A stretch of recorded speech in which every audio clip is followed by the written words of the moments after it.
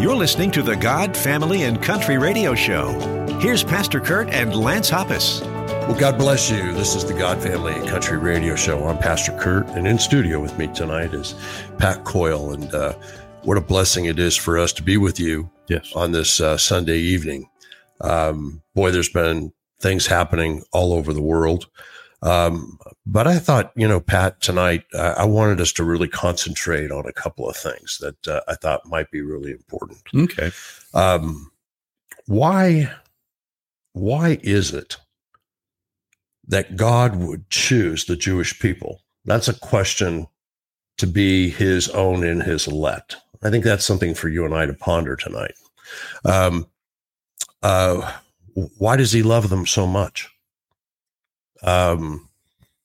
Why not choose another group people for another reason? All of those, kind of all those kinds of questions tonight. Well, there was certainly a lot of groups on earth when he did choose them. Right. So it was not like he was lacking in someone to go to. It wasn't he was starting with Adam all over again. Right. He had lots of people to choose from. Lots of people to choose from. But, interestingly enough, is that the first mention, we call them the Hebrews, and that's because of Eber, Mm-hmm. and that was within Abraham's lineage. Mm-hmm. But going back, we'd had a big flood. We were whittled down to 8 souls. Yes. And out of those, multiple people groups from all nations alive today can track ourselves back to one of those, those 4 people, if you will. Or those 3 sons. Yeah, exactly. Right. And so the reality is that as the world grew, and then we all know the story of the Tower of Babel. Of course. There's a lot more to that. But when mankind made choices, those choices had consequences. And those consequences reverberate even today. And that takes us right up to Abraham, an old man and his wife, both childless, very wealthy, at the time where they could be retiring, relaxing. And the only thing, they had everything they wanted, but one thing. Yeah. And that's descendants. That's right. They were lacking all of it because his wife was barren. And quite honestly, that was the desire, the heart cry of both of their hearts. Mm-hmm. Yet God had withheld that, and they were going to move on, and they had picked a successor, which did not come from their own line. But where was it all going to go once they left? But God had other plans, didn't he? Yeah, he really did. And speaking about those plans, I think it's really important to know, we understand that God is the creator of heaven and earth. Right. He's created the cosmos. He created this rock that we are on. It's perfectly placed. A degree or 2 further away from the sun, and we freeze to death. A couple degrees closer to the sun, and we burn up. Right. He placed us perfectly in a place where he was giving us the sun and the moon and the stars to look at because he would use them as signs. Right. And we know that God is omnipresent. So we know that God is spirit. We know that God is everywhere at one place and at one time. But, he didn't start this crazy experiment, just on a flip of the coin, trying to see how things would be, right? In fact, he would never have used the word experiment, would he? No, of course not. Yeah. No, I mean, that was just the word that I was trying to kind of explain. Yeah. So when we start asking these questions, we have to understand that God knows the end from the beginning in all things. He tells us, he doesn't say, I've been at the beginning and I've gone to the end. He's saying, no, I've been to the end and know the end from the beginning. He has already seen and done what, not because of what he saw or what he predetermined. Well, I should say, we'll say predetermined. He did in fact predetermine, but it was the foreknowledge. the foreknowledge of God tells us that there's nothing that can be taught. He knows it all. He knows absolutely everything. And there's also, in terms of the foreknowledge for us, of understanding that he chose us. He chose the Jewish people before the foundations of the world ever began.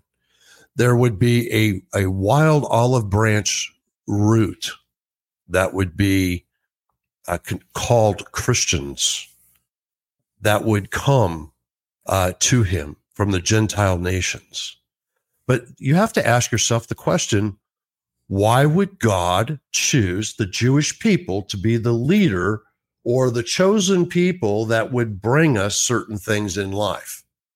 And isn't it interesting what God chose in Israel, in Abraham, in Isaac, and Jacob to be a people from which the Savior would come? Right.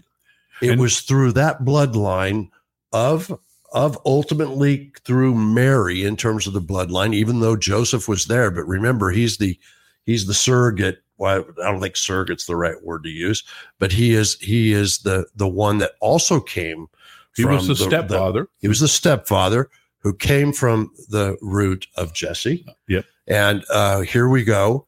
We have this spirit that comes upon Mary and brings what would be a perfect bloodline all the way through from Abraham that would ultimately give us our Lord and our Savior here on earth.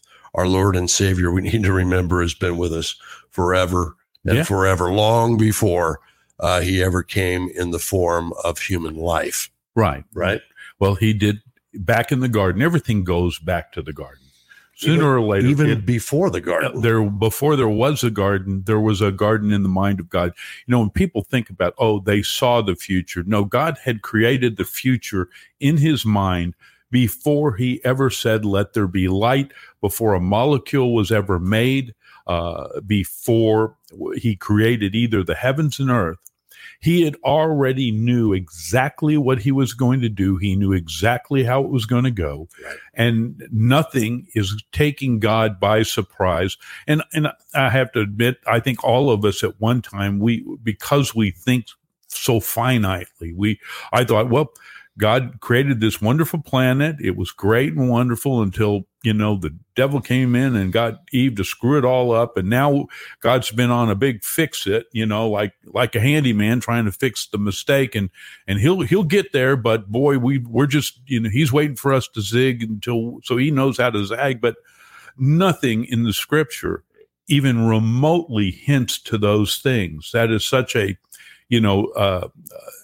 does God doesn't it put man in charge? Well, you know what? It puts man in the fact that we have the ability to thwart God.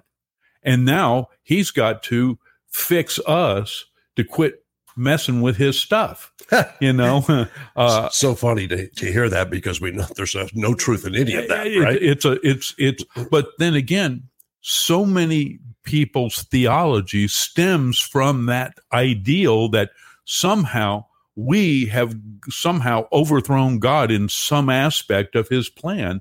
And now he is just trying to, in fact, when we're talking about world events, we tend to look at what we do with one another and have no clue that God has an overarching plan that is marching on. And we are marching to that plan, whether we know it or not, whether we like it or not. That's exactly right. We're going exactly where God wants us to go. It is not man that is in control. And yes, I hear you. I can hear you out there and listening in Radio Land saying, well, what about my free will? I can do whatever I want to do. Yeah, you can when it comes to your own sin. Yeah. We should talk about that a little later. We will. We'll get into that in a little bit. But when it comes to the pre-planned and the determined use of who and what you are and what you will be, it is in God and in God alone, who before the foundations of the world decided what would happen and how it would happen and how it would end. Exactly. We're going to take this break, and when we come back, we're going to explain to you why the Jewish people are so very important to us as Christians, and what we need to know of what is not being talked about in church. It's not. But we're going to talk about it, and we're going to bring it to you. And I pray that you'll share this with your family and your friends, that they may know exactly what God's intent is for each and every one of us. God bless you. This is the God, Family, and Country Radio Show. We'll be right back. The Jewish Foundation of San Antonio has set up an Israel Crisis Fund. Your donation will be matched dollar for dollar by a $1 million match from the Bar Yadin Family Foundation. 100% of your donation and that match goes directly to the victims of terror on Israel. Here's how you get in touch with them to make your donation. Write this down. Jewish Federation of San Antonio. Their phone number 210-302-6960. That number again, the Jewish Federation of San Antonio. You can contact them to donate to the Israel Crisis Fund. 210-302-6960. Remember, 100% of your donation and that match goes directly to the victims of terror on Israel. We thank you very much. You're listening to the God, Family, and Country Radio Show. Our Constitution is a document in which we, the people, tell the government what it is allowed to do. We, the people, are free. And we're back. God, Family, Country Radio Show right here. Pastor Kurt. And with me is Pat Coyle. Lance is out tonight. And it's just a great opportunity for us to share the gospel of God with you. Yeah. And to give you, hopefully, better understanding of what really is taking place. And we're talking about tonight the Jewish people and why God chose the Jewish people. What was the reason behind him choosing them? Why them and not some other people group? What was the purpose in choosing the Jewish people? What was his predetermined plan for those things? Those are the things that Pat and I are going to be talking about tonight, and then trying to give you some practical things to understand, and how you can understand how important the Jewish people are to your life. Mm-hmm. I'm a Christian. Pat is a Christian, and I'll redefine that, because Christianity has been, muddied in the water so very much. Both of us are biblical Christians. Biblical because we don't give you our opinions or our thoughts. We don't give you some outlandish understanding. We give it to you based upon what God's word says. It's a very literal book. And with the exception of a few places, it means exactly what it says it means. Yeah. Right? Yeah.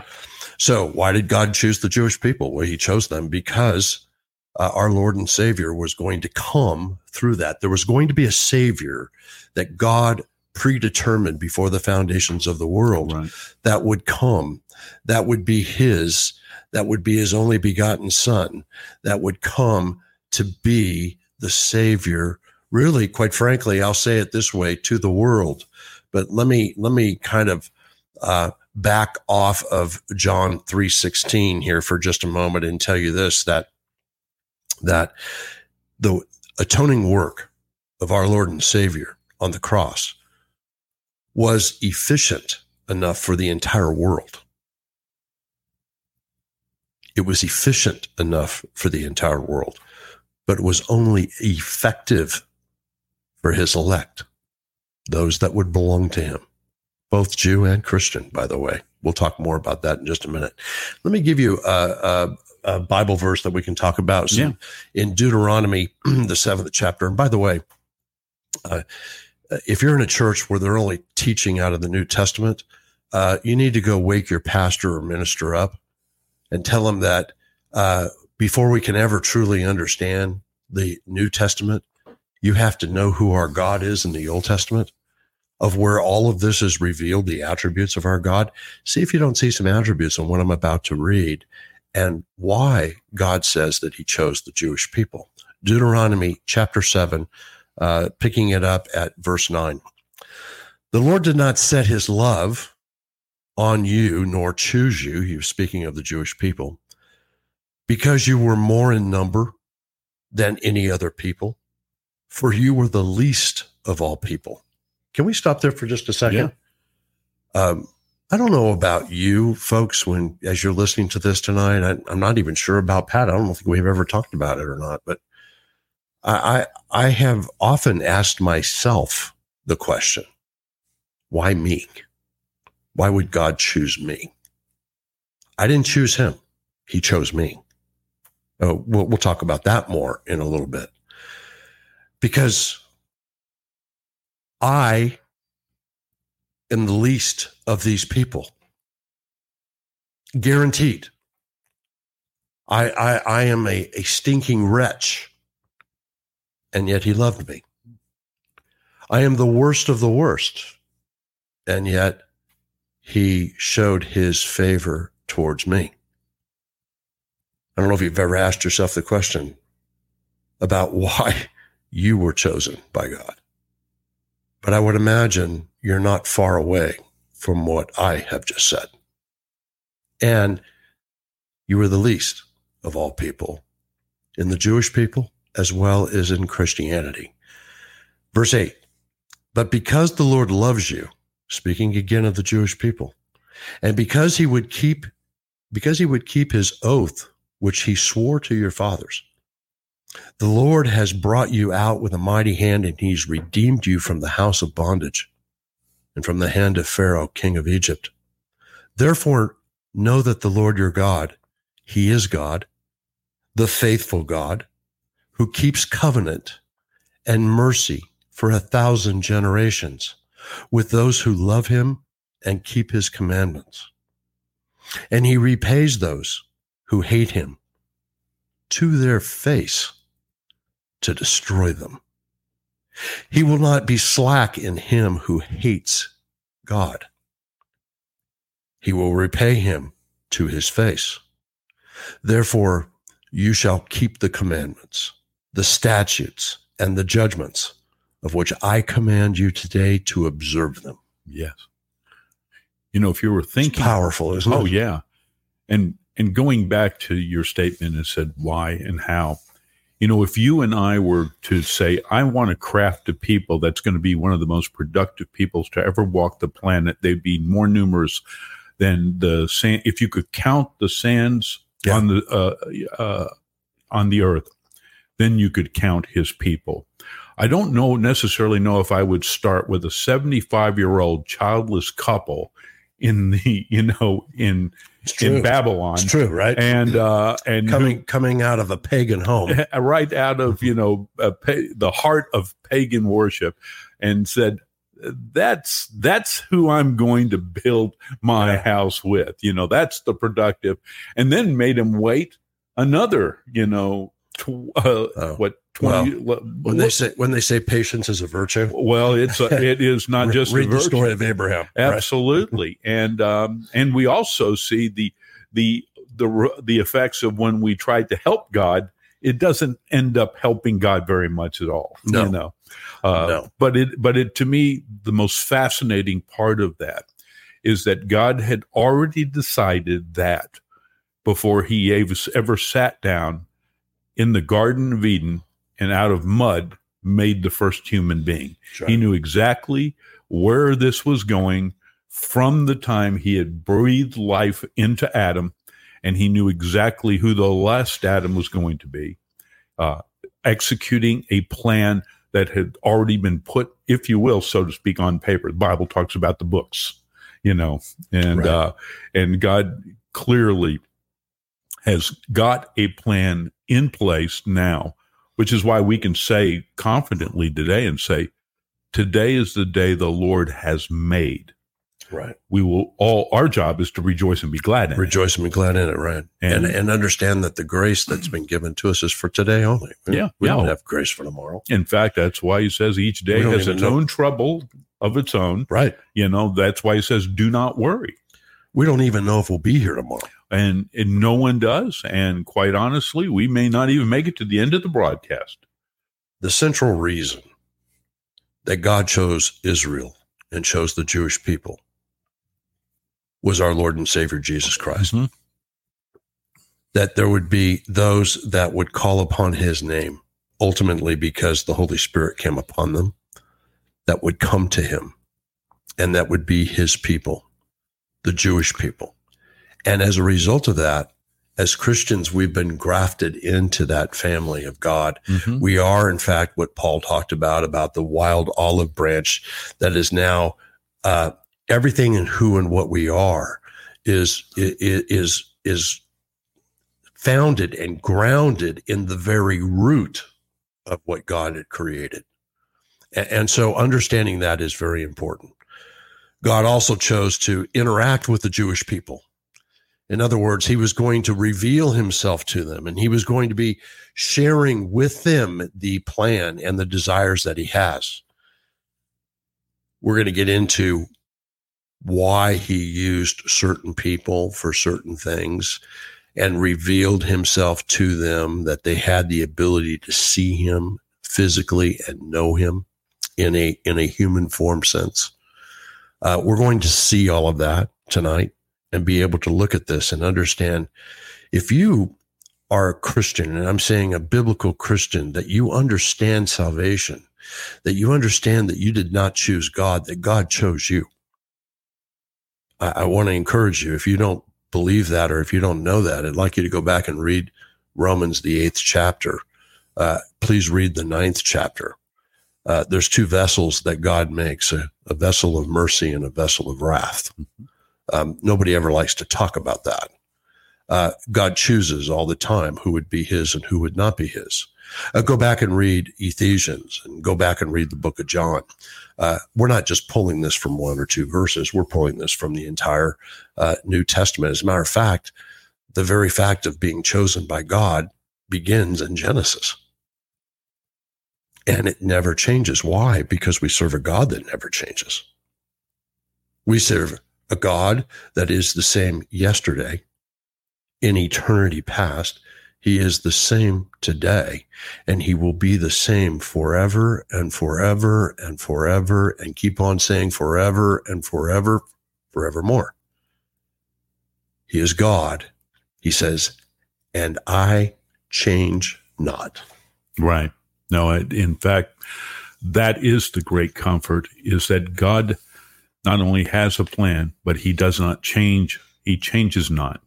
And for that reason, he told Israel, that's the reason you're not destroyed, is I change not. I keep my word. I am operating according to a plan, and that plan will be executed. I will do my pleasure, he says in Isaiah. Yeah. And the realities is as we go through, again, there's great confidence in that. There is great comfort when you understand that your life is it's not your life. It belongs to God. It's part of God's story, and God is telling his story through you.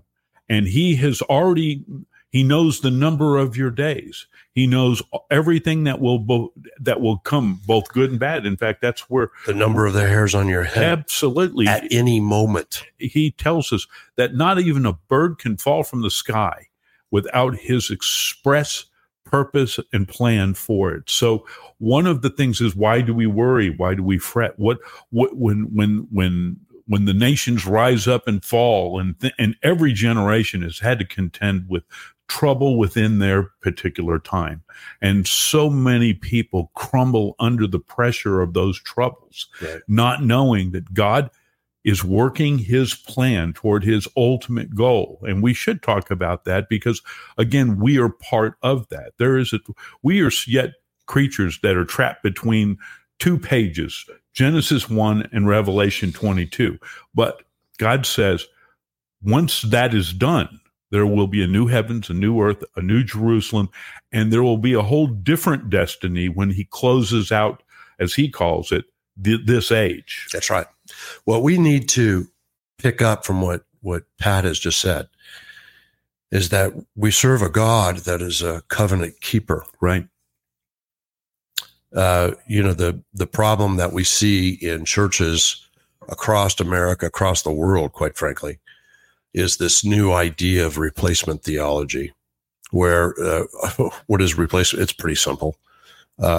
Eradicate the Jews, take them completely out of the scriptures because they're dead and gone, and it's only the Christian that's going to see the kingdom of heaven.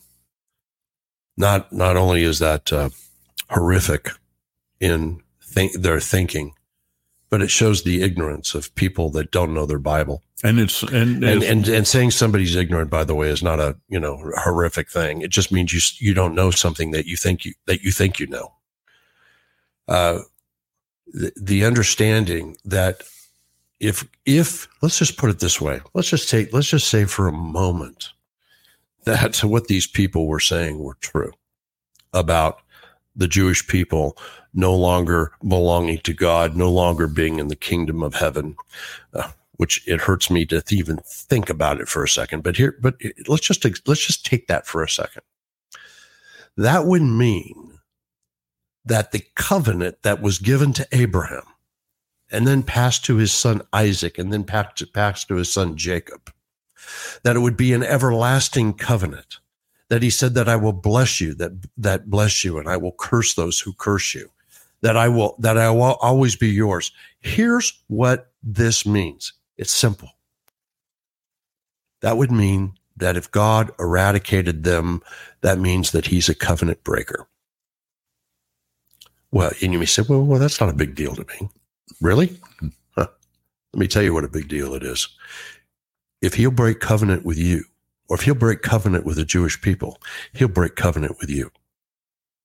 Don't you think it for a moment. But the thing of it is that one of the things that we know in the scriptures, that our God is not a covenant breaker. He's a covenant keeper.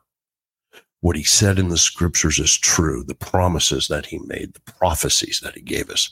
It is the living, breathing word of God. We're going to take this break. Stay tuned. We've got a whole bunch more for you. God bless you. I'm Dr. Larry Miller, and my wife and I are missionaries in El Salvador. We go to some of the poorest people in the Western Hemisphere. Many of these people live in mud houses with dirt floors. They have no running water. They don't have any latrines. We're trying to bring them hope. We're bringing them the gospel of Jesus Christ. We're bringing them food. We're bringing them medical help. We're doing it for the least of these in the name of Jesus. If you want to help us, contact us at CFCI, that stands for Christ for the City International, cfci.org/El Salvador. I also need help. So any of you doctors out there, nurses, paramedics, contact us. We could use your help. Come down for a week with us. You'll get more out of this than you give, but it'll change your life forever. So if you consider being with us, cfci.org/El Salvador. Thank you very much. God bless you. You're listening to the God, Family, and Country Radio Show. America is freedom. Freedom of speech. Freedom of religion. Freedom of enterprise. And freedom is special and rare. Well, God bless you. God, Family, Country Radio Show. We're back. I'm Pastor Kurt and Pat Coyle in studio with me tonight. We've been talking about the Jewish people. We've been talking about why God would choose them. And is our God a covenant breaker? Does he break covenant at all? I said just before we went to break, I said, if God breaks covenant with the Jewish people, he'll break covenant with you. There's no question about why would you trust him? Why would you believe in a covenant breaking God? The truth of the matter is we serve a God that never breaks covenant, not ever. And it's an everlasting covenant. Pat? An everlasting covenant, the very fact of the only person who could make an everlasting covenant is someone who is everlasting. Our covenants begin when we make them and they end when we die.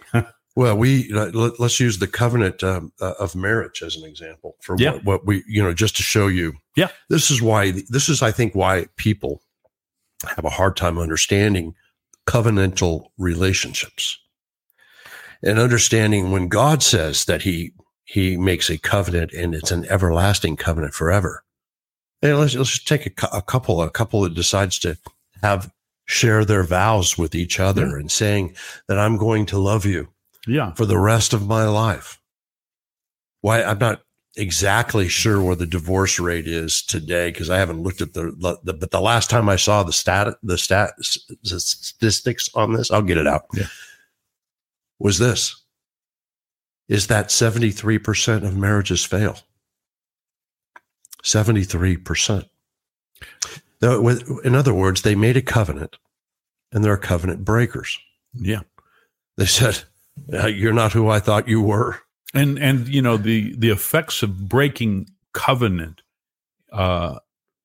goes on small levels and large levels. It creates reverberating. That was just one example. Yeah. And the reverberating effects go through generations. There are entire generations that have been destroyed as a result of one person making a hasty covenant, not understanding that they are going to be held accountable, not just for making the covenant, but the breaking and the after effects of that breaking. But again, a very fact of anybody even pretending to be able to make an everlasting comment, but yet God does. In fact, I'd like to read that. I want you to read that, but just based on what you said, isn't it how we work in our minds that we say, well, okay, I'm a covenant breaker. Mm-hmm. So, if I'm a covenant breaker and God is the one who really made me, he must be a covenant breaker. Well, too. We're making God in our image is when we say,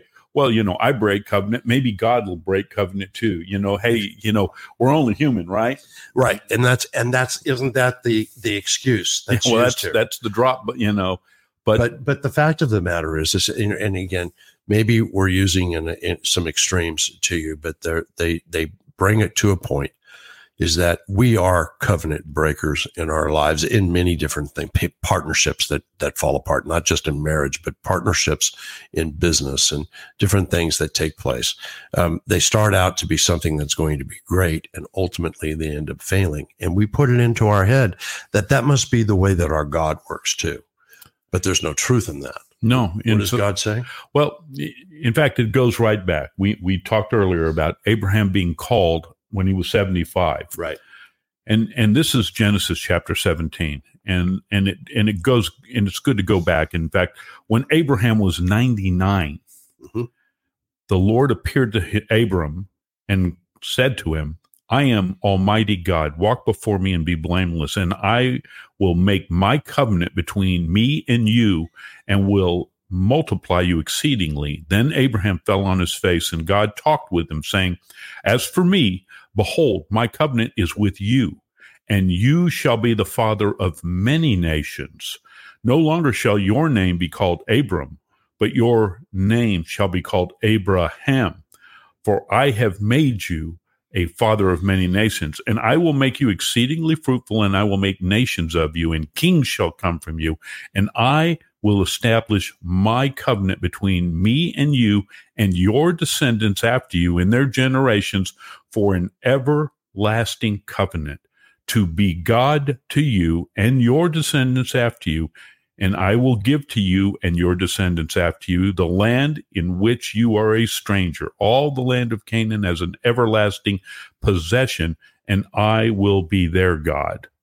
I'm so glad actually, Genesis 17 is the whole chapter is just absolutely amazing. I mean, but what's interesting to understand is that, Abraham first receives the covenant blessing from God in chapter 12. Mm-hmm. In chapter 17, Abraham is still asking, where is my covenant? Yeah. Now, well, you say, well, that's just the difference between chapter 12 and chapter 17. What are we talking about in terms of time? Did you know that time frame was 10 years? Well, from 75 to 99, is what, 22 years or something like that? 22 years, roughly 22 years. Right. I think it was I'm not trying to correct myself. I just blew that. You're right. It was 22 years. Yeah. 22 years long. But my point here is that God receives it. He thinks, okay, God said this to me. He's given it to me, and I've got it. But yet I'm not bearing any children. That's not happening to me. My wife is old. She's not receiving anything. It's not happening. I must have been hearing things. I must have been, thinking he said something to me when he didn't. And here he is in chapter 17, 22 years later. And he's saying, I'm still, I'm asking, and God is saying, I'm giving it to you. It doesn't make sense from the human condition, does it? No, in fact, speaking from the human condition, God is telling Abraham at the first part of 17, I'm going to make you a father of many nations. And yet Abraham says, I can go with that. Why did he say that? Because in the tent was Ishmael. Right. And God goes on, he says, not only am I going to bless you, Abraham. God didn't, and Abraham didn't ask, hey, what about Sarah here? No, he said, God goes on and he said, then God said, and this is verse 15, he said, then God said to Abraham, as for Sarah, your wife, you shall not call her name Sarai, but Sarah. For Sarah shall be her name, and I will bless her and also give you a son by her. And then I will bless her, and she will be the mother of nations. Kings and people shall come from her. Then Abraham fell on his face and laughed and said in his heart, shall a child be born to a man who is 100 years old, and Sarah, who is 90 years old, bear a child? And Abraham said to God, oh, that Ishmael might live before you. Then God said, no, Sarah, your wife, shall bear you a son, and you shall call his name Isaac, which means laughter. And I will establish my covenant with him for an everlasting covenant, and with his descendants after him. As for Ishmael, I have heard you. Behold, I have blessed him, and I will make him fruitful and multiply him exceedingly, and he shall beget 12 princes. And I will make him a great nation. But my covenant I will establish with Isaac, whom Sarah shall bear to you at this set time next year. And when he finished talking with them, God went up from Abraham. And as we know with Sarah, she an angel appears before her, and she's going to have this child as in her late childhood. What does she do? She does the same thing as Abraham. She starts laughing. Again, Isaac means laughter. Yeah. And it was funny, wasn't it? Couple. Again, we look at it from the time frame of bearing children and how late can we, actually bear children. And we know for a woman that it's extremely dangerous, I would say, after say 41, 42 years old, or at least there's certainly more deadly, more at 90. complication. But at 90 years old, it's deadly, right? All the women said amen, right? Listen, this is important for us to have this understanding that we serve this God that never breaks covenant. What doesn't seem or appear could happen in what we see in this side of heaven, God makes a way where there seems to be no way. He opens the doors and does the extraordinary and keeps the covenant that he set before each and every one of us. We're going to take this break. I want to encourage you to go to the God Family Country radio show on Spotify or anywhere you're getting your podcast. You can follow us there, hit the button, follow us, and see the great things that we're doing with the show. Stay tuned. We'll be right back. My dad, a gentleman, taught me valuable lessons growing up. Walk closely with God, have a strong work ethic, and always do the right thing. When working with clients, these lessons have served me well. When we meet, you'll have a thorough understanding of the strategies we use. Robin Hopp is here, president of Big State Financial. Ultimately, we will find out what your goals are in retirement. When do you want to retire? Do you have enough saved to retire, or is there a gap? If you want your hard-earned retirement safe, protected from market losses, and an income for life, call me, 210-373-6000. If you're concerned about outliving your retirement savings, call me, 210-373-6000. We're here to serve, and as my dad taught me, always do the right thing. Give me a call, 210-373-6000, 210-373-6000, and let's get started. You're listening to the God, Family, and Country radio show. You are born to stand out. Set yourself apart from this corrupt generation. Be saints. Hey, we're back. This is Pastor Kurt and Pat Coyle in studio with me. It's a blessing, Pat, you're with me. And no, I'm glad to be here. There's so much insight, that I'm able to pull from you, and it's just amazing to see how God works in us and does some really amazing things. So we were talking about covenant and why God chose the Jewish people. And I think we've exhausted that. If you're just now tuning in, we want to encourage you to go to Spotify or anywhere you're getting your podcast, and you can replay this show. You can go back and catch maybe what you missed. But we're talking about the Jewish people and why the Jewish people are the apple of his eye. Right. And, that Pat, this goes back now about a week and a half or 2 weeks ago. As most people that know me, I spend a tremendous amount of time with the Jewish people. I do so because I love them and because I know that God loves them. And it's important that there is Christian representation that is a one-on-one contact with the Jewish people in the synagogues in the areas in which we live. And so I've been doing it for over 20 years. And knowing how important it is because it was important to God. And so I was asked the question, and when all of these things started breaking out with Israel, back on October 7th, that was and I was being asked, well, do you have any family back in Israel? And without any hesitation, I said, yes, I do. I said, oh yeah, family, cousins, that type of thing. No, I have 7 million family members that are in Israel that are in danger. 7 million and counting, by the way. The Jewish people are our brothers and sisters. We need to remember as Christians, we were adopted into the family of God. Yeah. The Jewish people don't need us to identify who they are with God. But you and I, we can't even come close to identifying who we are to God without first looking back to the Jewish people. Well, Paul said it.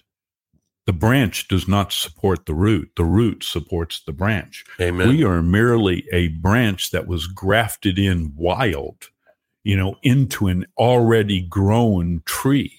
And one of the things that now the branch has flourishing because God has a unique part about the bride of Christ. Right. Completely different from the root. That branch is going to produce a special kind of fruit.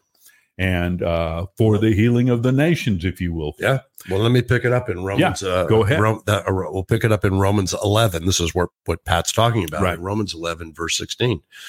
For if the first fruit is holy, right, the lump is also holy. And if its root is holy, so are its branches. Correct. So what is it that he's just told us there? That the first fruit, which we know is our Lord and Savior, Jesus Christ, that he's holy because he's God. Yeah. In fact, Paul goes on to talk to us and let us know that Christ is the creator of heaven and earth. In fact, isn't that the question he used to stump if David calls him? Yeah. And he said, if he's the root of David, then how can he be a branch too? Yeah. And that basically got the wheel spinning and said, no, I think I'm done asking questions here. Right. Well, it's interesting because so many Christians don't know because they're not being taught. They think Christ comes as a baby, but he is the creator of heaven and earth. He is God. He is God incarnate, God amongst us. Right. He is God that came and took human form with two natures. He had a human nature as well as a deity nature. He carried both. And depending on who he was talking to, you know exactly what nature he was using. Well, he certainly demonstrated his human nature when he got tired and fell asleep. He slept so hard in the back of a boat, the apostles thought, hey, don't you care we're going to drown here? Right. Yeah. Don't you care that we're perishing? So in his human nature, he was asleep. But when he woke up, he woke up as God. He talks to the wind and says, all right, quiet down now. And it was silent. And then the apostles were silent too. He said, what kind of man is this? Yeah. Yeah. Their fear was of the storm, of the waves, but their fear changed to where the fear of the storm and the winds were nothing compared to what they had just seen. And there's the perfect example of both natures at work, simultaneously at work. Absolutely. Because, we've talked about this before, Pat. We pigeonhole people. We talk to them. Yeah. We learn a little bit about them, and then all of a sudden we go, okay, that person's so and so. That person's a Christian, or this person's a Jew, or this guy over here is a non-believer. We pigeonhole people. But when the disciples saw that Jesus spoke to nature, speaking to the wind, speaking to the waves, and said, "Peace, be still," they were more afraid of Jesus than they were of the waves and the storm. Because here's the thing. Look at this in your whole mind. You see this happen because the waves became still as clear glass. The winds stopped instantly. All of these things are taking place. And it's exactly what you said. What manner of man is this? You know what's going on in their head? We don't have a category for this. Right. And it brought fear amongst them. That there was this human being, or at least in the appearance of being a human being, was able to, that even the winds and the waves and the seas obey his voice. Interestingly enough, another good example of this is when Jesus went up to the fig tree looking for figs, meaning hunger, human nature. When found no figs, he cursed the tree. He spoke to the tree, "Nothing more will grow out of you." And everybody went on their way. Nobody thought a thing about it until they went back the next day and saw the very same tree had literally withered to the ground, and took notice and said, "Hey, look, that tree you cursed, it's cursed." Right. Again, both natures operating simultaneously. The hunger on the human side drove Jesus to the tree. And when the tree had nothing to give it, he cursed and said, "Okay, I've come to you. You're no longer going to bear fruit for anyone from here on out." I don't know about you. I have no power to curse. Most of the time I can't even grow a plant, even if I try to water it. Right. But here is one who simply can speak a word and the plant is dead. And he can speak a word to Lazarus in a tomb, and someone who is dead and stinking can come out of the tomb. And the reason that Christ called Lazarus by his name is that the power of God at just saying, "Arise," every dead body that had ever been buried since the beginning of time would have risen out of their graves. And there's coming a time in which he will make absolutely. a statement. But, again, this really kind of goes to the core of everything that we believe as followers of Jesus Christ is if you get who Jesus is, if you get the answer to that question wrong, it doesn't matter what you get right. You could have all the mysteries and all of you could untangle any puzzle you want, but if you can't untangle that one, it'll do you no good. Well, it's proven in the scriptures of what you said. Yeah. That's Matthew 7. Mm-hmm. At the very end of Matthew 7, Jesus says that there's going to be many that are going to come to me in that day, and they're going to say to me, "Lord, Lord." Mm-hmm. Speaking a name twice in Hebrew meant one of very real endearment. In other words, these people that are coming to him saying, "I know you. I know who you are. I know that you are the Christ." And so they're going to come to him, and they're going to say, "Lord, Lord, did we not prophesy in your name and cast out demons in your name? And did we not do many wonders in your name?" And the most frightening words that Jesus has ever said in all of Scripture, the most frightening, he says, "Depart from me, you workers of iniquity. I never knew you." Right. You were never mine. He knew exactly who they were, by the way. The word to know there was an intimate relationship with them. Right. There's nothing that gets past Christ. Yeah. He knows exactly everything. Well, there's about a book you. on them in heaven.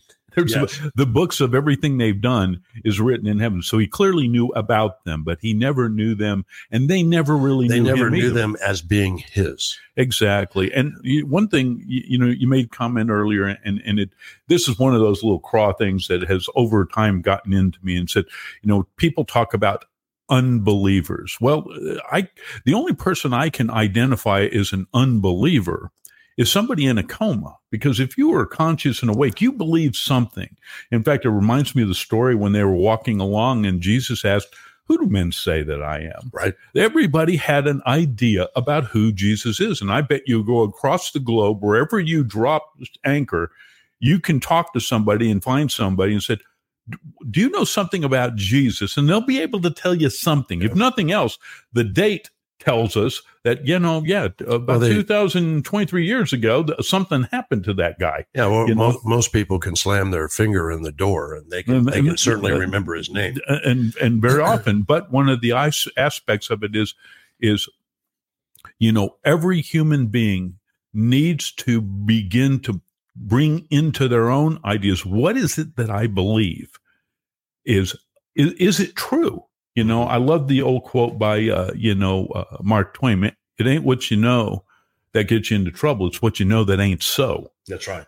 And so many people, and especially isn't that the purpose of what we do with the God Family Country? Our goal is to help you to know. Our goal is to help, look, we know that most of our listeners have some faith. Yeah, well, everybody's got some faith. But is that faith being increased, to a level? In other words, are they being taught this in the church? Typically, they're not. They certainly not in this type of a format. Pastors are afraid to talk about these types of things that we're talking about. I don't know why. Maybe they're trying to keep a congregation within the four walls. Right. That might have something to do with it. But we should all, as pastors and ministers, be talking about these scriptures. And we started here in this conversation before we started going down all of these rabbit holes, which were important, by the way, in Romans 11. And I want to state it again, starting at verse 16, because we were talking about us being grafted into the family of God. Right. For if the first fruit is holy, the lump is also holy. And if the root is holy, so are its branches. That's inclusive of us. And if some of the branches were broken off, and you being the wild olive tree, he's speaking to Gentiles, were grafted in among them, and with them became a partaker of the root and the fatness of the olive tree, do not boast against the branches. But if you do boast, remember that you do not support the root, but the root supports you. Yes, absolutely. We've been grafted into an everlasting covenant. We did not have an everlasting covenant before. We were wild people doing our own thing, destined for an eternal separation from God and all that means. And yet God, in his infinite mercy and according to his perfect plan, decided that we would be grafted into a tree that he had planted and that he was the root of, and that root would provide the nourishment not only for the root, but for the branches themselves forever. Forever. God makes forever promises because he is forever. That's right. And we know that they're true. How do we know that? We know that they're true because the power of the Holy Spirit has been given to us. There's two things that have been given to Pat and I and to you if you are truly in Christ. Mm-hmm. The very first thing that came upon you was the power of the Holy Spirit, which moved you closer to Christ. Mm-hmm. In other words, there was eyes that were open, ears that were open, and all of a sudden you're hearing the gospel and the Holy Spirit is groaning within you and moving you to come to Christ and to give it to him. Now, how does that? That is something that was done by God before the foundations of the world ever began. So, look at Ephesians 1. Go back to Romans 8 and 9. Mm-hmm. it will give you clear definition of this. We're going to come back from break. We're going to talk more about this. We'll be right back. This is the God, Family, and Country radio show right here on KTSA 550 AM. Tell your friends and your family about us. God bless you. We'll be right back. The Jewish Foundation of San Antonio has set up an Israel Crisis Fund. Your donation will be matched dollar for dollar by a $1 million match from the Bar Yadin Family Foundation. 100% of your donation and that match goes directly to the victims of terror on Israel. Here's how you get in touch with them to make your donation. Write this down. Jewish Federation of San Antonio. Their phone number 210-302-6960. That number again, the Jewish Federation of San Antonio. You can contact them to donate to the Israel Crisis Fund. 210-302-6960. Remember, 100% of your donation and that match goes directly to the victims of terror on Israel. We thank you very much. You're listening to the God, Family, and Country radio show. Have the strength of character to make the world a better place. Leave your children a United States that they will be proud of. Well, God bless you. This is the God, Family, and Country radio show right here on KTSA 550 AM, 107.1 FM. And in studio with me tonight is Pat Coyle. I'm Pastor Kurt. It's a blessing to be with you this Sunday night. You know, Pat, one of the things that Lance and I know about the show is how much the show is growing and how many people are paying attention. And we have thousands upon thousands upon thousands of people that are listening to our show on a Sunday night between 8 p.m. and 10 p.m. And it's amazing. It's amazing to see the responses that come in. We encourage you to, get a hold of us. You can get to a hold of us through KTSA. You can go to fourwinds.org, which is our church. And see, and leave us messages there. The amazing thing, is the blessings that we've been able to bring through the radio and being able to have a sit down. It's like, when Lance and I are doing it or when Pat and I are doing it, here we are, we got a cup of coffee in our hands. Right. It's a Sunday night and we're sitting at the kitchen table and and having a conversation. This kitchen table is also a studio. Yeah. But that's how we are. And so you can catch the audio and the video of what we do with the God, Family, and Country radio show on Spotify or anywhere that you're getting your podcast. We encourage you to like it. Even if you don't have time to listen to it right now, you can go back and listen to past shows and you become a part of the conversation that we're talking about. And I'm sure that you go to a past show and you have a question.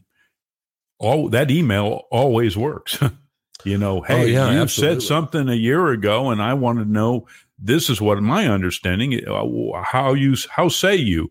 And you know what? That is a great opportunity. Again, a lot of things are talked about on this show, variety of different subjects. And so making yourself, it's just another resource. In fact, we grew up in a time in which if you didn't see the TV show when it first aired, you weren't going to see it again for a long, long time. No. And, but now.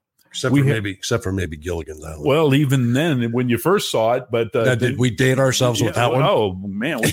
I'd go back to Gunsmoke. But the reality is that we live in amazing times in which we have amazing resources that had never existed before.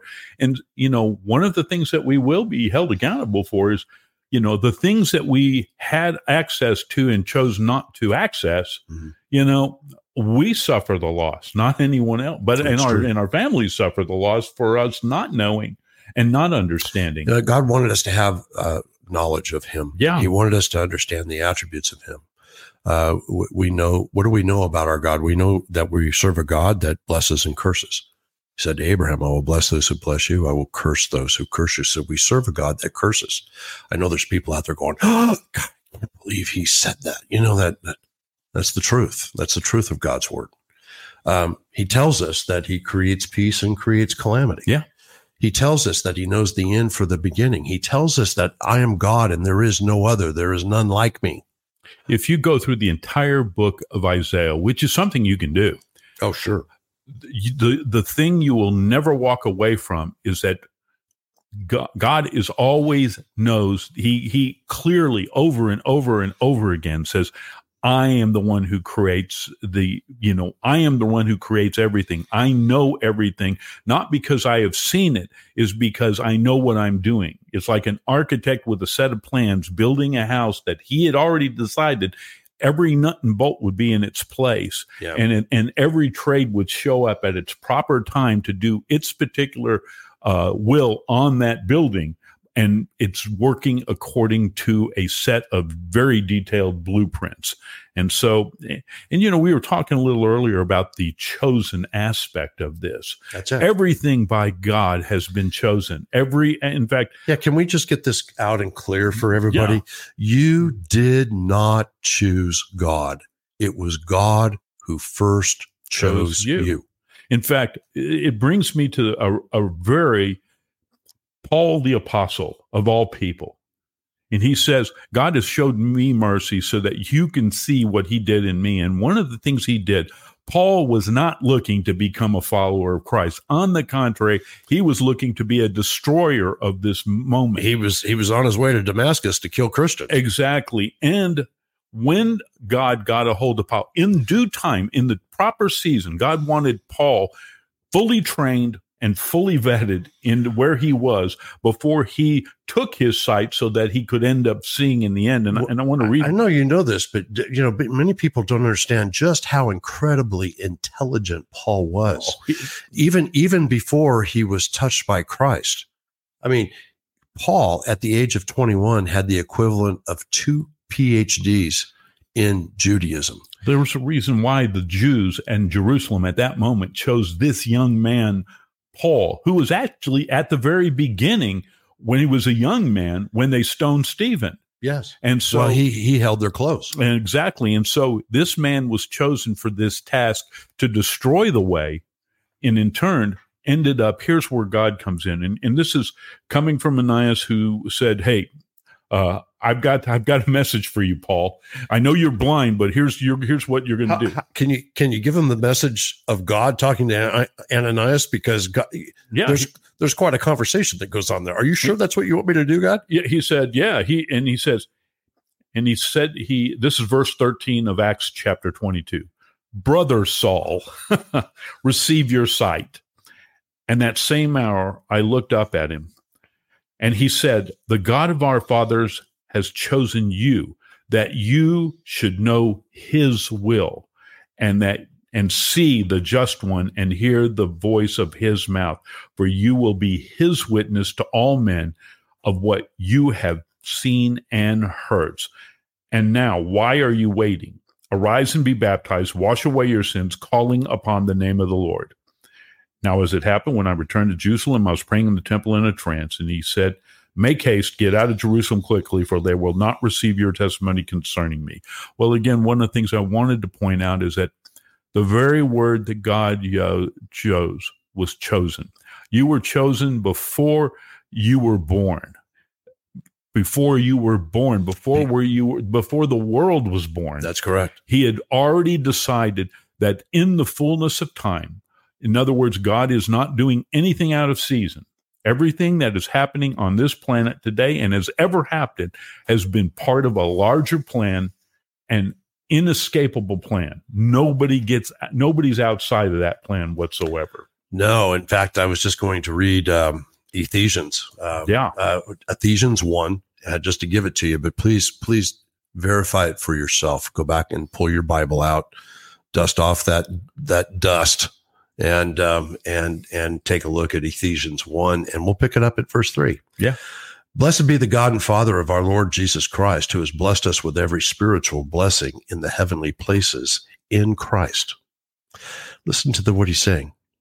Just as he, God, chose us in him, Christ, before the foundations of the world, that we should be holy and without blame before him in love, having, listen to this, having predestined us to adoption as sons by Jesus Christ to himself, according to the good pleasure of his will, to the praise and to the glory of his grace, by which He, God, made us acceptable in the beloved.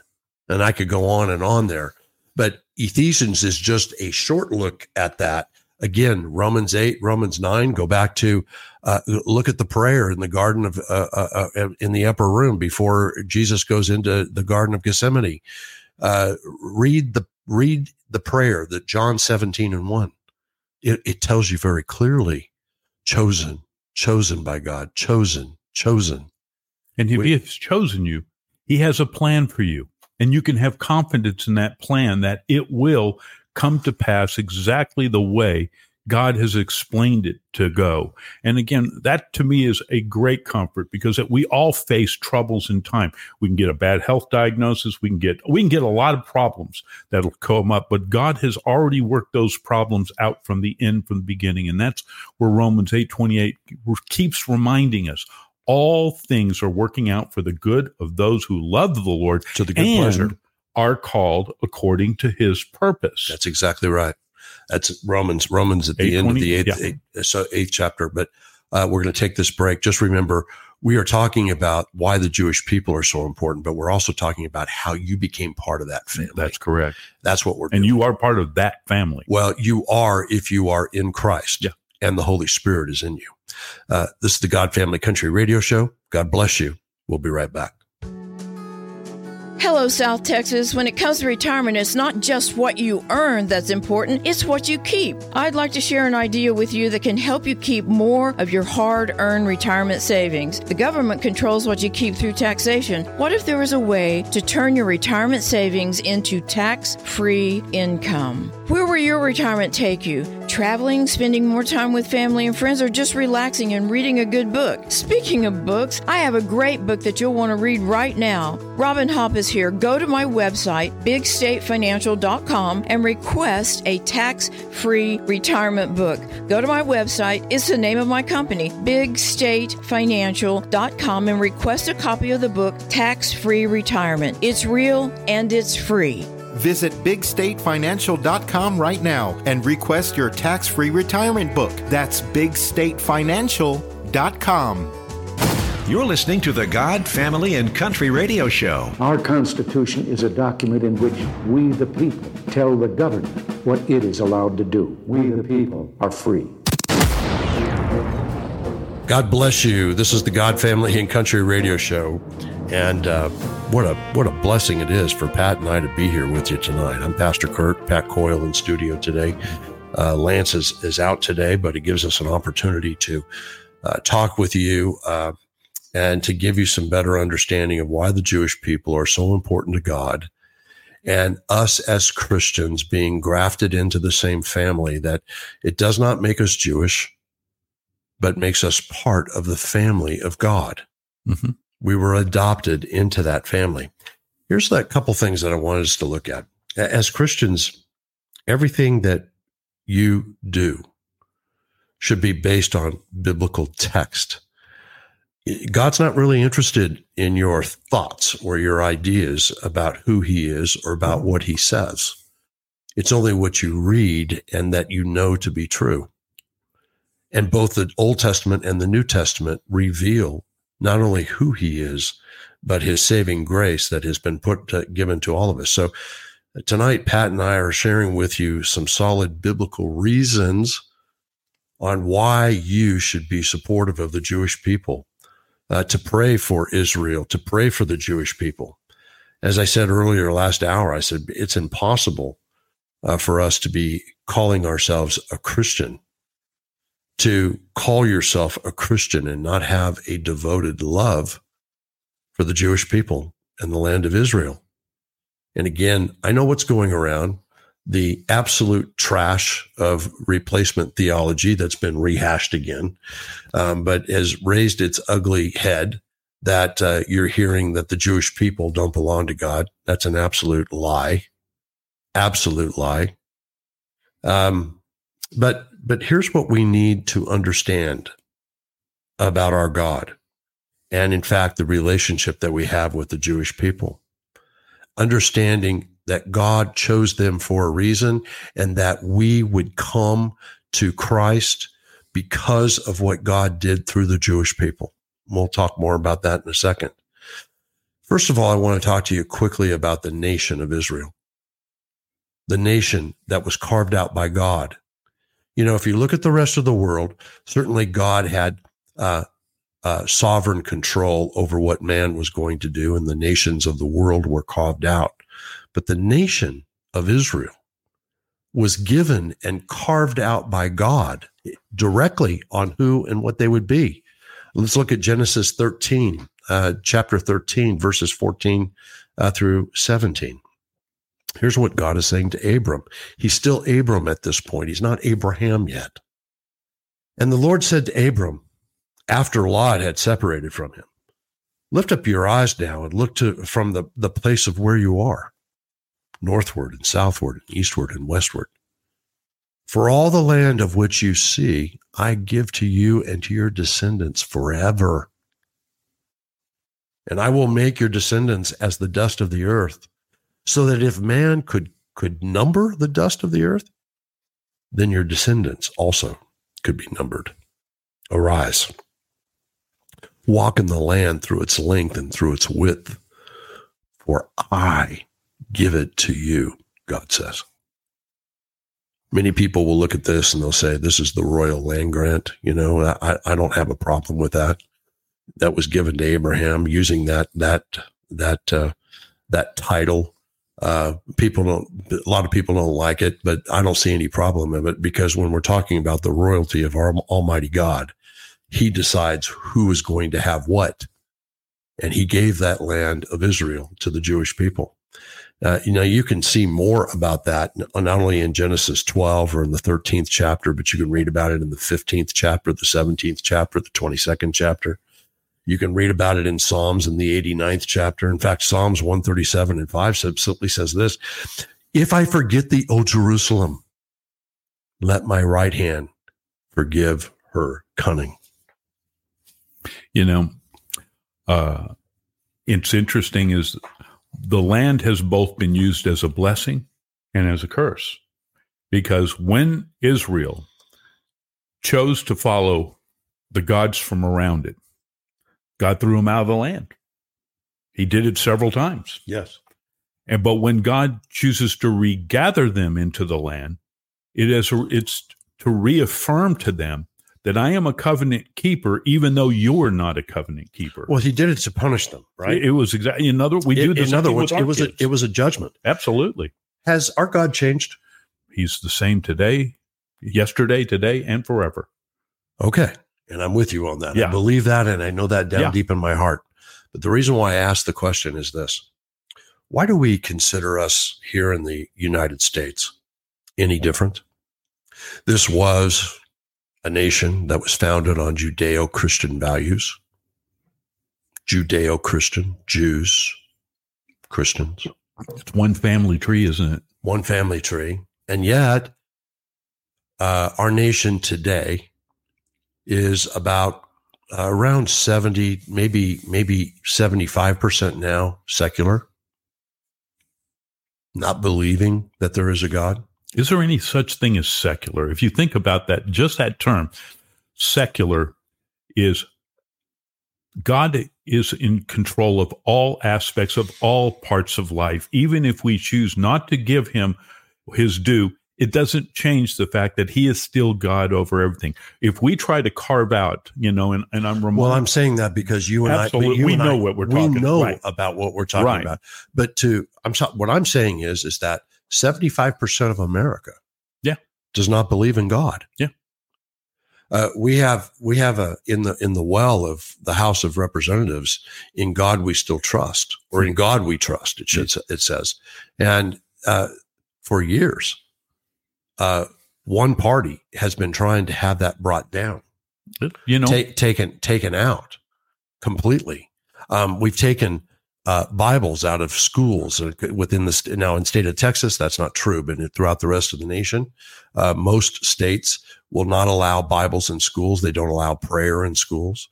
The 10 Commandments in most states, not in the state of Texas, thank God. The commandments are on the very grounds of the Capitol building. The commandments are inside the Capitol building. We used to have them in our schools, and they're no longer there. I can tell you, being from Southern California, it wasn't a whole lot longer after I was old enough to realize what I was looking at.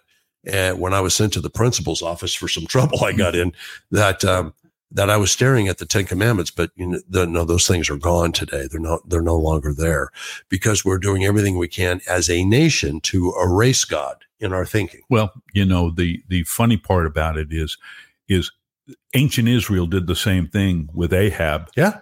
And Jezebel. Yeah. And an interesting story you should go look at. But the reality is simply as this, is all nations that choose to forget God. In other words, forgetting God is a choice that you have to consciously make. And you have to, but you don't forget God. You replace him with something. If you want to know the ultimate replacement theology, is the God who has revealed himself, who exists, and who you can absolutely determine. You're going, if he's not the God that you're going to love, then you're going to love a God. It's a God of your own making. And it may be a God that you say, I don't believe there is a God. Well, that's a belief system in and of itself. Doesn't really make much sense, doesn't have much support, but God will allow you to go there. And you will have to eat whatever fruit comes out of that garden. And it will, because that's all you get. Well, in 2 Timothy, in the 3rd chapter, Paul is about to be executed. Mm-hmm. He's going to be beheaded, and he's writing his last letter to Timothy. Timothy was his protege, getting ready to carry on, and so here's what Paul wanted Timothy to know, and for us to know. In 2 Timothy 3 and verse 1, he said, in the last days, perilous times will come. By the way, we're in those last days. How do we know that? Well, because Jesus told us the seasons that we're in. And so we know clearly. We'll talk about that on another show.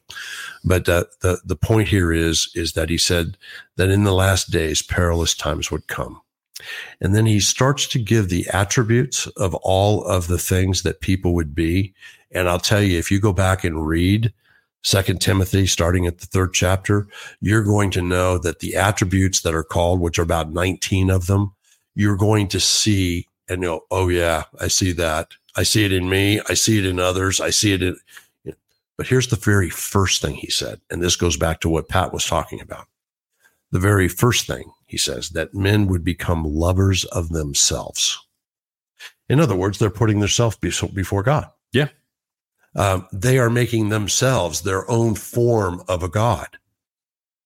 There is no God. Well, that's a lie, because we know that when you look at Romans in the 1st chapter, verses 18 through 32, that Paul does a fantastic job of telling us that every person on the planet, I don't care if you're in the jungle of Africa, never ever seeing a white person from the Western world or anywhere else, inside that human being, every single human being has been given the gift of knowing that there is a God. Yeah. Romans reminds us that. He said, the heavens declare his glory. No human can go on this planet, or has ever been on this planet, has not believed at the very core of their belief, at their being, is there's something greater than themselves, or something bigger than themselves. There's something in control. Mm-hmm. That was never, it wasn't until Darwin in the mid 1800s, right, that even gave the concept that, well, maybe that we don't need a God. Maybe all this could have happened by accident and by random, collision of molecules. And from there, man took that and ran as fast and as hard as he could with that idea. And that's where we are today. In fact, sure. You talked about, talked about 2 Timothy and talking about the letter. What really Paul in in 1 Timothy says, now the Spirit expressly says that in the latter times, in other words, God is making a point of saying, as we move closer to the conclusion of an age that God has already told, there was going to be a type of people wandering this planet. Mm-hmm. And he would, and not only would they be lovers of themselves, but he said they will depart from the faith. In other words, they were at one time believing correctly, but then they decided to move aside. And how and why? Here it says, giving heed to deceiving spirits and doctrines of demons. And we can only look at today at the what many people say is the quote unquote, doctrines of demons don't just simply go into other faiths. They are part of what people are calling Christian. That's exactly right. But Paul says, that we could not see the return of Christ until the falling away happens first. That's it. We're there. Aren't we? I hear people say sometimes, "Oh, I don't know." No, we have become the most ignorant nation about God. Why? Because we're no longer interested. I like the word you used, ignorant, because at the very core of ignorant is to ignore. When we ignore what God has provided for us to know, then God gives us over to whatever we want to know. And as we were just reading in 1 Timothy, there is somebody always waiting in the wings to take your unbelief or your ignorance and run with that in a completely different, and destroy your own family and destroy your own communities and destroy your own nations with it. Right. Okay. So here's what we've been talking about so far. Look, we've been talking about why did God choose the Jewish people? We talked about that in the first hour. It was very important. If you missed it, you go to Spotify, you'll be able to pick up there and see all of our past shows. We're talking about why God chose the Jewish people and why they're so important to us and what they mean to us tonight. And we've talked about an awful lot of things already tonight, why God chose them.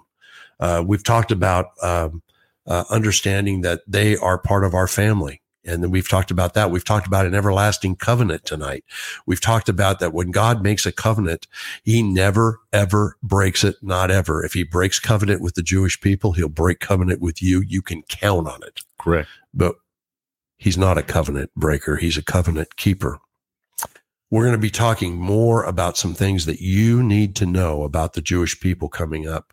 We're going to talk to you about what Paul said that we are to do as Christians when we come back, and how powerful this is and how necessary it is that you know this, that you may be a blessing to the Jewish people and not a curse. That's the whole purpose of the show. Make sure you tell your friends and family about the God, Family, and Country radio show. God bless you. We'll be right back. I'm Dr. Larry Miller, and my wife and I are missionaries in El Salvador. We go to some of the poorest people in the Western Hemisphere. Many of these people live in mud houses with dirt floors. They have no running water. They don't have any latrines. We're trying to bring them hope. We're bringing them the gospel of Jesus Christ. We're bringing them food. We're bringing them medical help. We're doing it for the least of these in the name of Jesus. If you want to help us, contact us at CFCI, that stands for Christ for the City International, cfci.org/El Salvador. I also need help. So any of you doctors out there, nurses, paramedics, contact us. We could use your help. Come down for a week with us. You'll get more out of this than you give. It'll change your life forever. So if you consider being with us, cfci.org/El Salvador. Thank you very much. God bless you.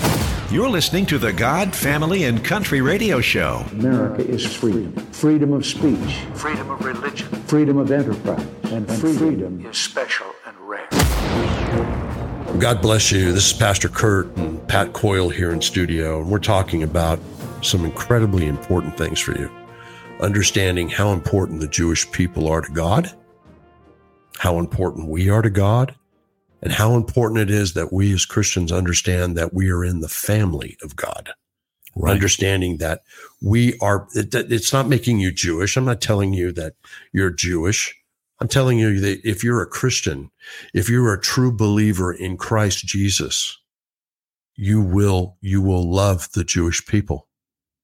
I'll never forget what Jesus said in Matthew 25. He said this, of what you have done unto the least of these, my brethren, you have done it unto me. Get that down deep in your soul. Of what you have done to my brethren, let me tell you something. Jesus never, ever once called a Gentile his brethren. I don't care how much you may think it's true. It's not. He was here to show the Jewish people that he was in fact the Messiah. When he talks about the power of the Holy Spirit coming on the disciples and then how the gospel was going to be taught and preached, we were talking about Paul, that who is it that Paul becomes? Paul becomes the apostle to the Gentiles. Right. It was his mission by God directly that he was to go out and he was to teach and he was to preach, that Gentiles could come in. That never happened in the days of Jesus. There's one or two very small exceptions, but there were reasons why Jesus did what he did. We're going to talk about that tonight. But we need to understand how important the Jewish people are to us. The irony was never lost on Paul, too. In other words, he took a Jew of Jews, right, and he sent them to the Gentile people. In other words, those who did not have his law, did not have his promises, did not have anything. They were literally destitute, like a dead branch on the ground. God picks up that branch and grafts it into a living tree, and that branch begins to live. That's right. Exactly right. So I wanted us to bring up the next part here of what we're talking about in Romans in the 15th chapter in verse 27. Here's what Paul records for us to understand as Christians. He says this, verse 27, Romans 15. It pleased them indeed, and they are their debtors. For if the Gentiles have been partakers in their spiritual things, their duty is to also minister to them in material things. Yes. Can I say that again, just with the replacement, a couple of words replaced here so it makes more sense to you? It pleased them indeed, Paul is talking about, and they are their debtors. For if the Gentiles have been partakers in the Jewish people's spiritual things, their duty, being Christians, is to also minister to them in material things. Here's another way of saying it. You and I as Christians, we owe a debt of eternal gratitude to the Jewish people for the contributions that have been given to us, that gave birth to the Christian faith. Remember, at the very beginning of our show, why is it that God chose Abraham? Why? Because it would be through his seed, through the seed of Isaac and Jacob, that ultimately would bring the Savior.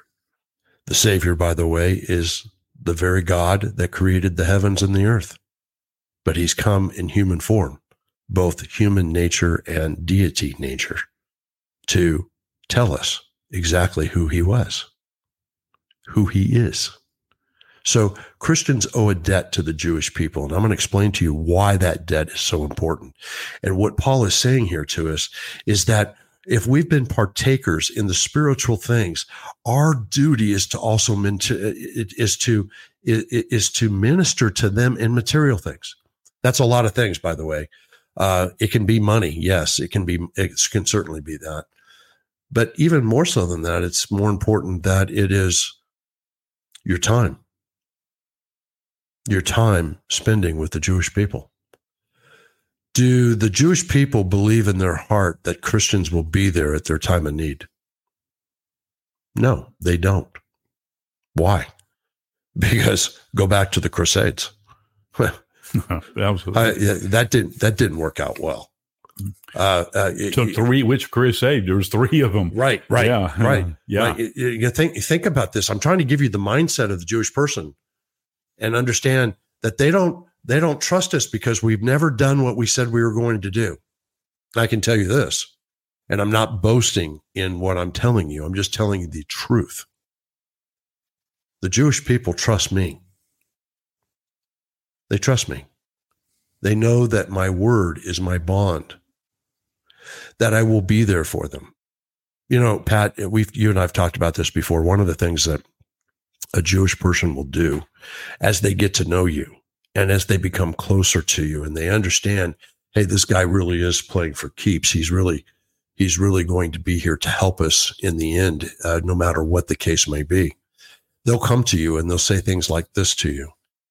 they'll say, they've said it to me directly. Many of them have. Pastor, I know that you love me. I know that you care for me and my family. If something like the Holocaust were to take place, or the things that are happening in Israel right now, if those things were happening, would you hide me and my family? First of all, it brings tears to your eyes because of the profoundness of the question. Would you hide me and my family? Would you protect me? My answer has always been the same, and it's the truth. Not only would I hide you, but I would die for you. Why would I do that? Because I love them. Because they're my brothers and they're my sisters. I would do that because my God loves them. Oh, he loves them. Yeah, he chastens them as he chastens us. Yeah, right? Yeah. But the importance here is understanding, are you willing to die for them? Yeah, I am. Well, what does he say about no greater love? No greater love than to lay one's life down for a friend. Yeah. So understanding that there's many ways that you can partake in this debt that we owe the Jewish people. Okay, so let's talk about this. What did Jesus say in John 4:22? Here's what he says. Jesus' exact words. He says, you worship what you do not know. We know what we worship, for salvation is of the Jews. Yes. That's the reason that God chose Abraham. That's exactly right. His eternal plan was going to come through a route that he had pre-decided would be before the foundation of the world. They were always part of an everlasting covenant. In other words, nothing can break it. Right. We are merely grafted into that tree. We are not a tree in and of itself. We are part of that tree. And if God, and part of Romans, and when I like what you were bringing up in Romans, Romans chapter 11, he said, you'd better be careful.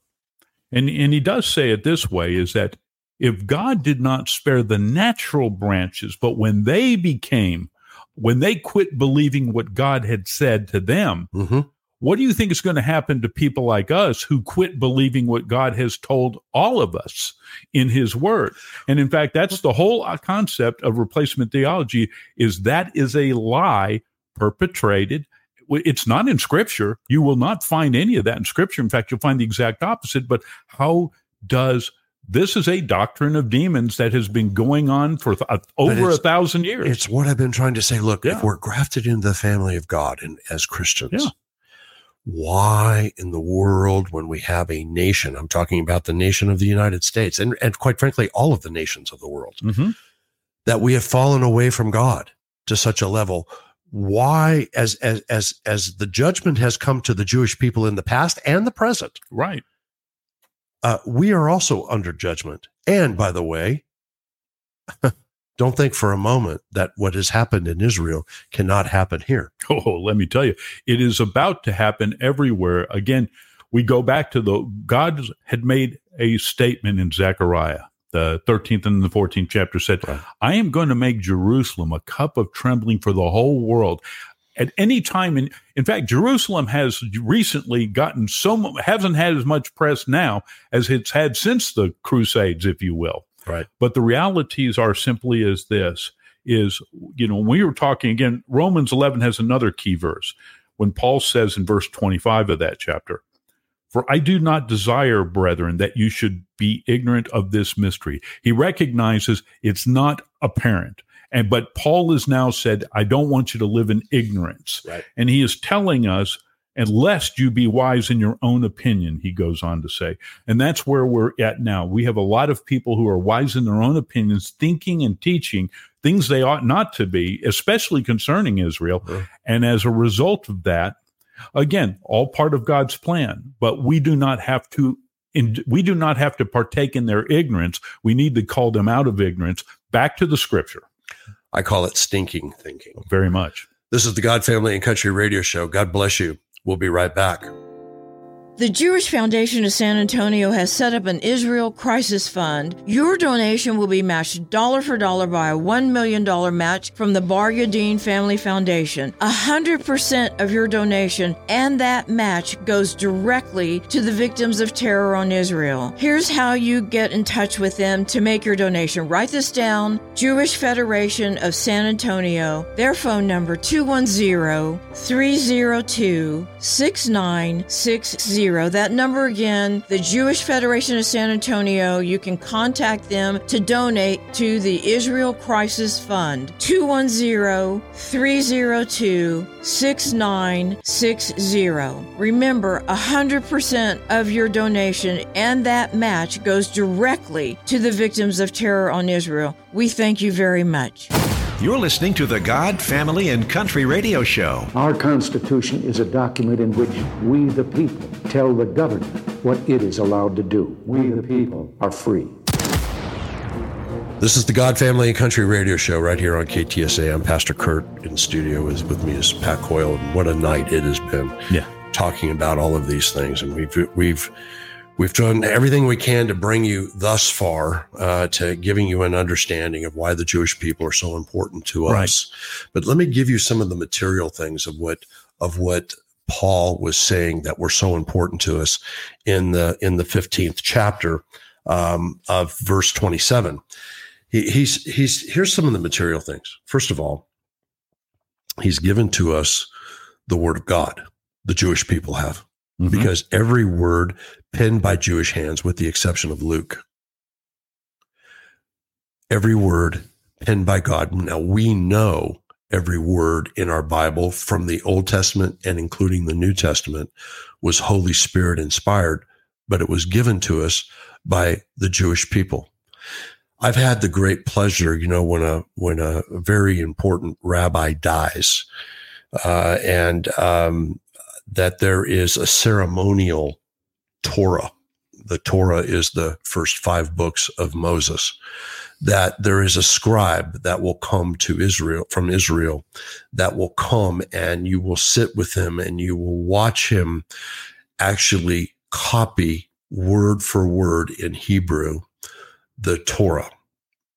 To be honest with you, I've had the opportunity to do this with my dear friend, Rabbi Scheinberg, who I miss every single day. To sit and to watch the meticulous detail of making sure that every dot and tittle is absolutely perfect. That is completely unchanged from the time that it was given for Moses to write. It is incredible to see the gift that has been given to us, passed down from generation to generation, to know that the sacred scriptures, for the most part, were written by Jewish hands. Yeah. They've given to us the prophets. We talked about Abraham. Let's talk about Moses. We could go back to Noah. Yeah. Quite frankly, we could go to Abraham. We can go to Moses. Moses is very important to us because he was very important to Jesus. Jesus talked with Moses all the time. That was God. That was Jesus. They've given to us the prophets. They've given us to us the prophets, if you will. Every prophet. You look at the greatness. You mentioned it earlier, Pat, of Isaiah. Yeah. Do you want to know the Lord Jesus Christ? Do you want to? Do you know that one of the greatest places you can go to read about our Lord and Savior Jesus? Isaiah, the book of Isaiah. Go to the book of Daniel. Go to the book of Joel. Go to Zechariah. And there's so many more. You know, what you're bringing up brings me back to the 15th chapter of Romans in the 4th verse. For whatever things were written before were written for our learning, that we, through the patience and comfort of the scriptures, might have hope. And he goes on to say, now may the God of patience and comfort grant you to be like-minded toward one another according to Christ Jesus, that you may with one mind and one mouth glorify God, the Father of our Lord Jesus Christ. We have been given the scriptures, all of the scriptures, all scripture according to Paul, has been given to us for a variety of purposes. And if we live in ignorance and we choose to remain in that ignorance, we will suffer. In fact, the two things the scriptures provide for us is two things: patience and comfort. What's the exact opposite of patience and comfort? Anxiety and turmoil. Stress. And is that not the world we currently live in today? Of course. And as again, when we live in ignorance of what's already been written, we suffer the consequences. I don't know if this is true for you. I think it probably is, because I know it's certainly true for me. And this is that when I look at the gifts of what God has given to me in my life, and God has blessed me in many, many different ways. And I know that everything good in my life, including some of the things that he's chasing me for, are all from him. Oh, yeah. But I can tell you that the greatest gift beyond what God has given to me in terms of my salvation, in other words, choosing me before the foundations of the world, not having done anything good or evil, right, in my past, yet he chose me. Okay, so let's just take that and set that aside as my walk continues, as the Holy Spirit is in me, the greatest gift, especially in the turmoil and the times that we're in right now, has been the peace. Yeah. The peace that surpasses all understanding. The peace of knowing the end from the beginning. The peace of understanding the incredible word of God and the prophets, and understanding that what I see in the world and what I know to be true based upon what God's word tells us is that we are literally seeing the Bible jump off the page at us on the TV and seeing it happening in real time.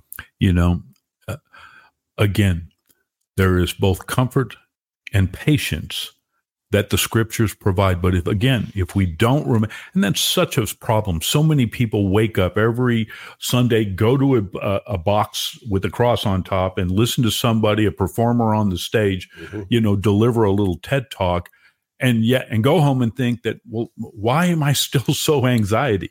Why am I so fearful?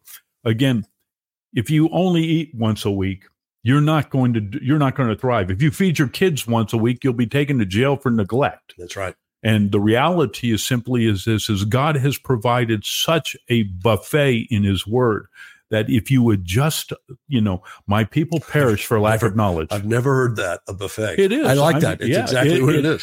For whatever you have going on in your life, there is a word for that in that book. And the more you spend time in that, the more comfort you'll find, the more patience you'll begin to watch the fruits of the Spirit like a plant just blowing up with fruit in your life. But if those things are lacking and you find yourself fearful and you see the headlines and you're like wondering what's next. I mean, every day if the only thing that you're feeding, everybody gets fed every day by something. And if CNN and Fox and all these networks are feeding you your worldview, you have one thing in common with everybody else: absolute turmoil and unclarity, and now you don't even know if what you know is so any longer. But God's word, if you would go back to that and you would dive into that, the Spirit of God promises, his word never returns void. It will accomplish something in your life. But if you remove yourself from that, or you turn over control to somebody who's just putting on a performance every week, you got a problem, and you will never receive either the comfort or the confidence that you actually have a future. You're going to be like a boat on a tossed sea that's ultimately going to sink. That's right. The Jewish people have given us the scriptures. Again, they've given us the prophets, and they've given us the patriarchs, and they've given us the first family, Mary and Joseph, and of course, of which our Lord, who has always existed, comes, giving to us the apostles, the incredible word that has been given us, Matthew, Mark, Luke, and John, and the apostle Paul and Peter, and it goes on. The incredible gifts that the Lord's brother, Jude. Yeah, Jude, absolutely. The incredible word that has been given to us.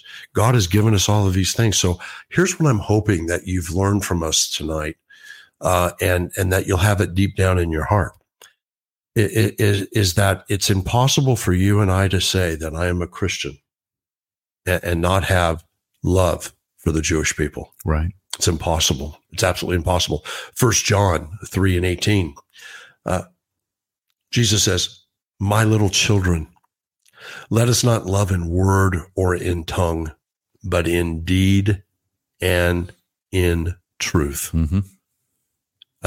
We owe a debt to the Jewish people, and God expects us To make good. on that debt. Now look, there's a lot of Christians that try to deny the connection between Jesus and the Jewish people in the world, but Jesus never denied his Jewishness. Listen to this. Remember what the scriptures tell us. He was born Jewish. He was circumcised on the 8th day, of which his name was given to him. You remember the story of Simeon, right? Right. Simeon waiting. He was old and wanted to die, couldn't die. God told him, "You will not die until you hold the Messiah. You will not die until you hold the King of Kings and Lord of Lords." He was circumcised again on the 8th day. Jesus had his bar mitzvah on his 13th birthday. Mm-hmm. He kept the law of Moses perfectly. Absolutely. He wore a Jewish prayer shawl, as was commanded for all Jewish men to wear. He died on a cross with the inscription over the top of his head, "King of the Jews." Jesus considered the Jewish people his family. Again, Matthew 25 and verse 40, Jesus said, "Assuredly, I say to you, inasmuch as you did it into one of the least of these, my brethren, you did it to me." What you do to the Jewish people, Jesus is saying, you are doing it to me. Now, everybody says, and we got about 3 minutes left, 4 minutes, maybe 4 minutes. Well, about 3 minutes left we have. About the Jewish people, well, they don't believe in Jesus Christ. Yeah. Let me see if I can get this down deep in your heart so that you'll understand. Romans 11:25 and verse 27 says this. Paul says, "For I do not desire, brethren, that you should be ignorant about this mystery. At least you should be wise in your own opinions." What you mentioned earlier, exactly. right? That blindness in part has happened to Israel. That blindness in part has happened to Israel until the fullness of the Gentile has come in.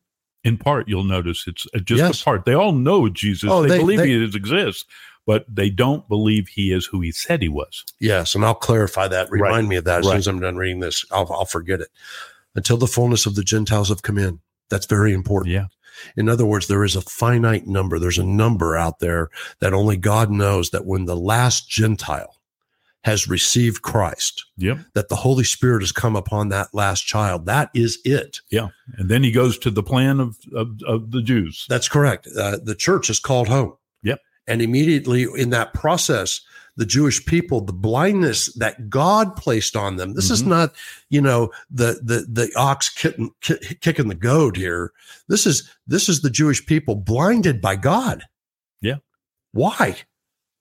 To give you the opportunity to see the kingdom of heaven. Do you see how much you should love the Jewish people? Yeah. Why they cannot accept Jesus Christ as their Lord and Savior? Let me read the rest of verse 26. "And so all Israel will be saved, as it is written, the deliverer will come out of Zion, and he will turn away the ungodliness of Jacob from Jacob. For this is the covenant with them, when I take away their sins," which is taken again from Isaiah, the 59th chapter, verses 20.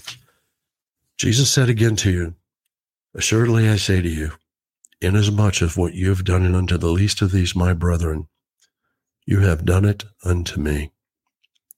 Pat, there's so much more. Oh, yeah. So much more. We have barely scratched the surface on this one. That's exactly right. But if there's anything that Pat and I have tried to convey to you tonight, it's understanding just how important the Jewish people are to God. They are the apple of his eye. They are the apple of his eye. And that you and I, we are grafted into that family. Yes. The Jewish people are our brothers and sisters. If you don't like that, you may want to take a look at your own salvation and know if you really or truly are of Christ. Better check it before you wreck it. You may not have known it before, but if you know it now and received it from what the scriptures have told you, you'll know how important it is for you to be praying for the peace of Israel, praying for the sovereign protection of God over the Jewish people. And when you bless them, God turns around and blesses you. Correct. You don't do it for that reason. You do it because you know who they are first and foremost. They are your brother and they are your sister. Love them. That is your family. Pat, it's been awesome to have you on the show with me tonight. You were a great help. And I can't wait till we're back in the saddle doing it again. Let's do it. Listen, folks, I want to encourage you, please go to our podcast and check it out. The God, Family, and Country Show is growing by leaps and bounds. And like there's I said, a plus to it too. Oh, there's the plus. That's exactly right. Where Pat and I are going from and giving even more details about these great shows that we're doing on the radio. God, Family, and Country Radio Show, folks. Tell your friends and your family about it and be a part of what's happening on Sunday night. You'll learn more in this 2 hours than you ever would learn going to church. And that's the truth. God bless you.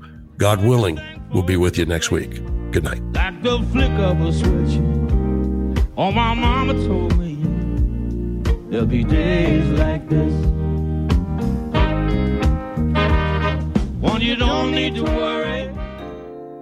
The Jewish Foundation of San Antonio has set up an Israel Crisis Fund. Your donation will be matched dollar for dollar by a $1 million match from the Bar Yadin Family Foundation. 100% of your donation and that match goes directly to the victims of terror on Israel. Here's how you get in touch with them to make your donation. Write this down. Jewish Federation of San Antonio. Their phone number 210-302-6960. That number again, the Jewish Federation of San Antonio. You can contact them to donate to the Israel Crisis Fund. 210-302-6960. Remember, 100% of your donation and that match goes directly to the victims of terror on Israel. We thank you very much.